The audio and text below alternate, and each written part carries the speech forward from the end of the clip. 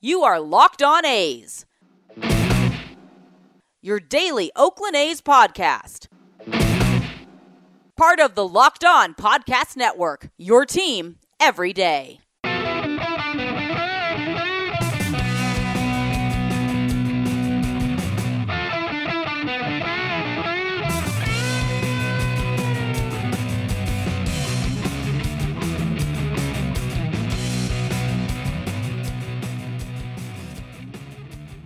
How's it going, A's fans, and welcome to a special bonus episode of the Locked On A's podcast, part of the Locked On Podcast Network, your team every day. I'm your host, noted baseball fan Jason Burke, and in this bonus episode, I'm just giving you a taste of my conversation with Javier Reyes of Locked On Padres. We talked a little bit about baseball before we got into some of our Marvel talk. This came on Friday, right on the heels of the Trevor Bauer news, so we talked about the Trevor Bauer deal. I didn't post it on Saturday because the A's made a trade of their own, so I'm getting this out to you guys.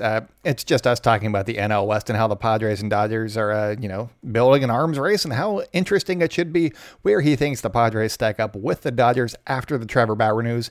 We both kind of felt like the Dodgers overpaid a little bit, but we did not mention the terms of the deal, so I want to give those to you guys real quick. Trevor Bauer in 2021 will be getting $40 million, and then he has an opt-out after that season, and then if he opts back in with the Dodgers, he will be getting $45 million to pitch for the Dodger Blue one more time. And then there's another opt-out after that year. And if he opts back in, then I think that he's getting $18 million. Nobody's said $18 million, but that's the rest of the deal that's out there. It's $102 million guaranteed. So that seems like the deal for him. And that's why I said that it was an overpay. You'll hear me say it's an overpay here in a minute. And I'll send it to that here in just one sec. But I also, on my trade breakdown from the Elvis Andrus coming to Oakland deal, I did say that he now has a player option for the 2023 season in which he'd make $15 million. And that is sort of true, but also not quite the whole truth. So I just wanted to expand on that real quick. I read a little bit more, and MLB Trade Rumors is saying that it is still a vesting option, but it becomes a player option if it vests, as opposed to being a mutual option if it vests. So that is where that came in. So in order for that contract to vest for the 2023 season, he needs to have either 550 plate appearances in the 2022 season. So that would be not this year, but next year during that season, or he needs to have 1,100 plate appearances between this coming season, 2021, and next year, 2022. And I think that they can manipulate that, the A's being the they there. I think that they can manipulate that just enough where they don't necessarily give him the option to return to Oakland by using Nick Allen at shortstop or using, Chad Pinder a little bit more, whoever they have to play a little bit more shortstop. And this is assuming a full year of health from Elvis Andrus. And so I think that that's where they're going, is they're not planning on paying him for 2023. So it makes a little bit more sense there that they would not be adding 2 big years of money. They basically took Chris Davis's contract, moved it to next year, and instead they can try and compete a little bit more this coming season here that starts in the next week or two. So I think that that's what they're going with here, and it makes more sense from an A's perspective to just move the money down the line a little bit more. Hopefully they get fans in the stands, and John Fisher is back up to roughly $100 million payroll. I'm not betting on it right now, but maybe it happens. It's a pipe dream at this point, but we'll see what happens. So that's all that I wanted to update you guys on right there. There are no ads because this is a bonus episode, so I'm going to send it straight to my talk with Javier Reyes of Locked On Padres, talking about the Padres and Dodgers and the NL West and just how he sees that division shaping up, especially with 3 teams that aren't going to be necessarily in contention, with the Padres and Dodgers just doing their own little arms race this winter. So that should be a lot of fun. Just one quick note before I send it to that, though. I am going to be talking with Bryce Patrick of Locked On Rangers. We're going to be doing a crossover on Sunday morning. So that'll be coming up for you guys probably right after the Super Bowl. So let's see if I can get that edited and out to you guys for that. And then plenty of trade talk to talk about, as well as what's coming up for the A's. What can they do with some of this newfound financial freedom? Hopefully it's going to be reinvested back into the team. Obviously, that's not a guarantee, but that's the hope right now. On the podcast, it's already up. The Andrus is going to the A's or whatever I named it. I talked a little bit about some of the guys that they could go after, some avenues that could be taken by the A's. I'm going to be doing a little bit more of that coming up this week. So make sure to subscribe to the Locked On A's podcast. Follow us on social media at Locked On A's on Twitter and Instagram. I'm at @JasonB on Twitter. And if you have any questions for us, please send those to lockedonathletics@gmail.com. So without further ado, here's my talk with Javier Reyes of Locked On Padres talking about the NL West. We got more Marvel talk coming as well. That'll be another bonus episode coming for you guys this week. So make sure to hit subscribe, and here you go. I am here with Javier Reyes of Locked On Padres. We're going to talk a little bit about Trevor Bauer, and we got a bunch of Marvel stuff to talk about. Some of it relates to baseball, but first, Javi, how are you doing? I am doing pretty good. Pretty good. All things considered. Yeah, pretty good. All things considered being the Dodgers signing Trevor Bauer.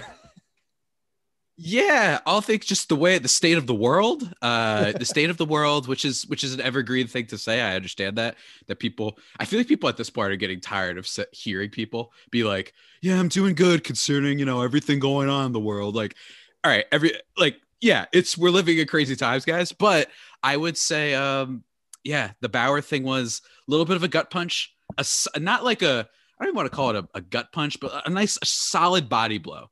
Like it's stumbling us as Padres fans just a little bit, but we clearly, we got some game left in us. It's like that fight in Creed when he hits what's his face for the first time in the final fight.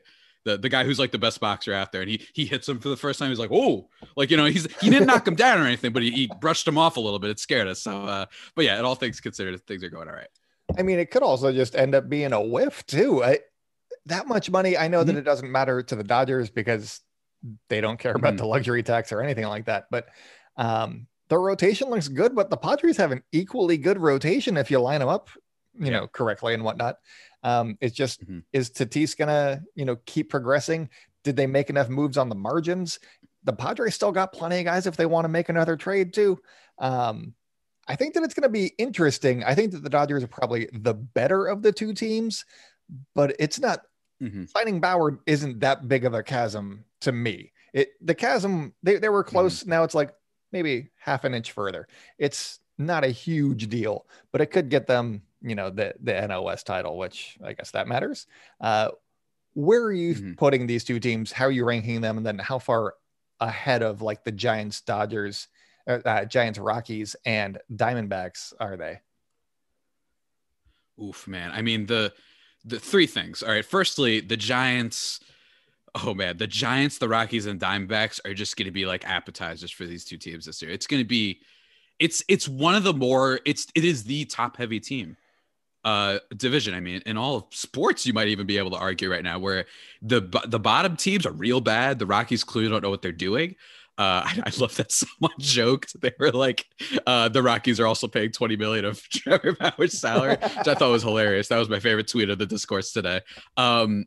And the Diamondbacks were one of those teams that suspicions was 2019. Did they have a lot of guys that are, I think, pretty good baseball players, but did they play over their head just a bit? Yeah. Eduardo Escobar and Ketel Marte were still solid players for sure, but they weren't like 30, like 30 home runs, 30 steal type guys. I don't know why I'm using fantasy stats, but that's what it was. The next thing is, if Bauer is what he was in 2020, if Bauer is even what he was in 2018, I think that's a huge chasm. However, I don't think any serious baseball person can say definitively that we know what version of Bauer we're getting. This goes both ways. I don't think we could say for sure that everybody's like, guys, it was such a huge overpay. Only 2 good years. He's not that good. I don't necessarily know that. What if? We don't know. There's been my take as someone who tries to be, for some reason, super objective on Trevor Bauer. I don't know why. I don't know why I don't just give in. I don't know why I don't just give in, but trying to be objective, it's like, this isn't the first free agent in baseball that has basically had like 1 or 2 good years and teams buy in thinking he's turned the corner now. This isn't the first time this has ever happened. I can't think of an example off the top of my head, but this is the first time a guy's like 29, 30 and they're coming off a great season. So then they finally get paid and people are like, we think this is the guy, right? So from that perspective, let's stop acting like Bauer's unique in that respect. And then lastly, my last point is, which I talked about in my podcast, the only thing that gets me annoyed is this idea that it's not even close between the Padres and Dodgers. It's like, I too believe the Dodgers are better. I think that they just have more solid guys that when the going gets tough, they've had a little bit more experience in the postseason, even though like I said, it's not on my podcast. Let's remember, guys, 2020, before that, What are the Dodgers known for? Tragic, awful losses in the postseason. So acting like it's a guarantee, like they're the New England Patriots, where they'll just find a way, isn't necessarily true. Are they the better of the two teams? I think so. I think they have a little bit more depth. I like guys like Chris Taylor. I love the fact that I don't know if he's still on the team, but for this next year, but AJ Pollock is a guy that is like your fourth or fifth outfielder. That's just a nice feeling that like if one of those guys goes down, this guy can be plugged in, maybe have a couple good weeks for you. That feels good, right? Padres don't have that luxury in the outfield necessarily. And for the rest of their team, there's a little bit of some depth issues. However, I can't vibe with that. And I think it's a national media thing. I think national baseball writers, national media coverage is like so used to talking about the Dodgers that they don't realize, hey, Dinelson Lamet is just as good as Clayton Kershaw at this stage of his career, and maybe a little bit better. And he's certainly been better than Walker Buehler, or at least, I don't know. I don't know what to think of Walker Buehler. But anyway, the Dodger fans love him, and then everyone else is like, So I don't really know entirely how to feel about Walker Buehler. But then Julio Urias, they've still got a great rotation, but don't sleep on Chris Paddock having at least a better season than this year. They still got some great prospect in Mackenzie Gore. They still got, what's his face? Yu Darvish and Blake Snell now. So let's not act like they just jumped miles ahead. It's going to be super, and I tweeted, it's going to be a nuclear war, man. I mean, this is going to be one of the better matchups between two juggernauts in a division that baseball's seen for a long time. I'm excited to watch it, honestly. Between the NL West and the NL East, division battles are where it's at right there. The Central can get out of here with the Cardinals win the end.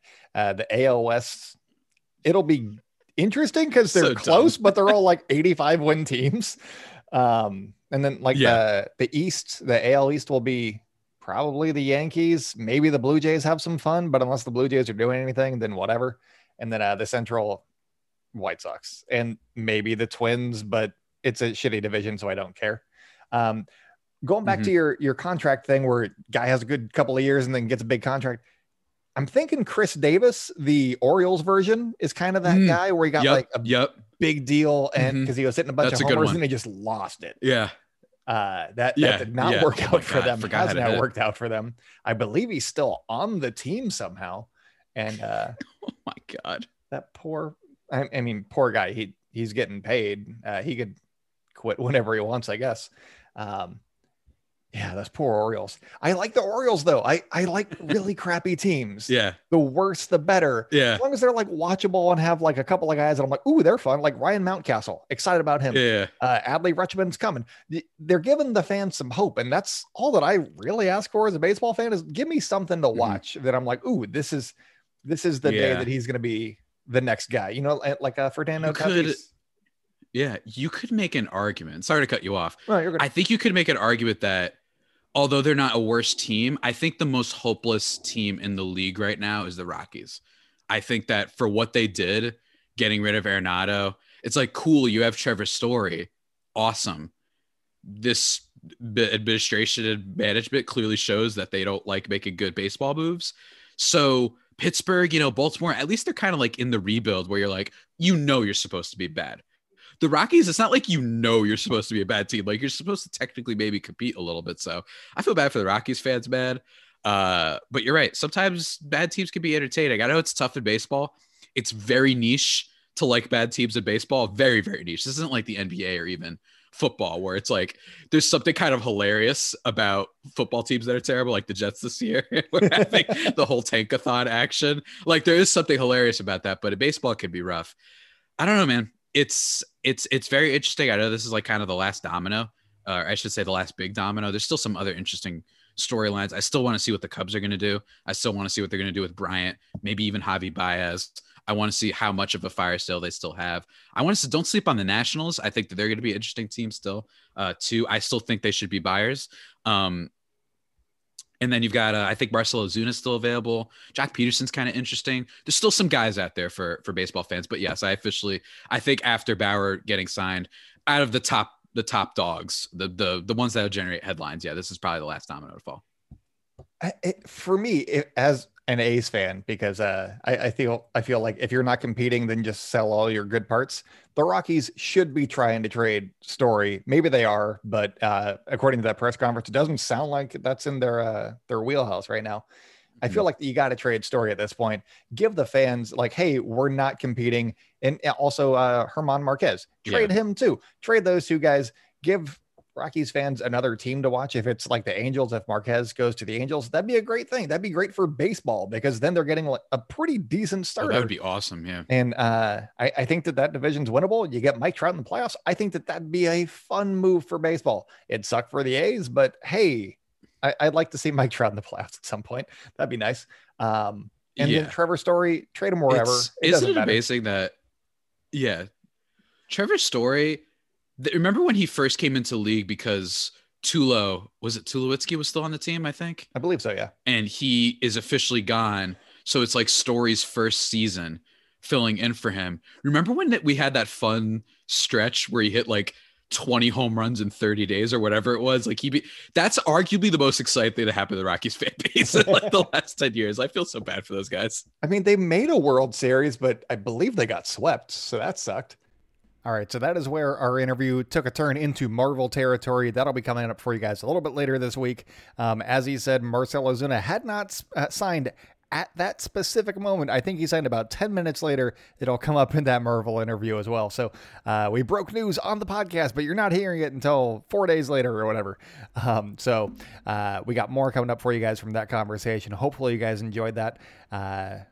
Padres, don't sleep on them. I'm still rooting for the Padres, especially after the Trevor Bauer signing. I was already rooting for the Padres, but now I'm definitely rooting for the Padres. Gotta love those brown unis. And Fernando Tatis is probably my favorite baseball player right now, aside from Matt Chapman, because those two guys, oh boy, they can put on a show. So that's it for me today, you guys. So until next time, stay indoors and celebrate good times, Oakland. Keep wearing those masks, and I will talk with you guys soon.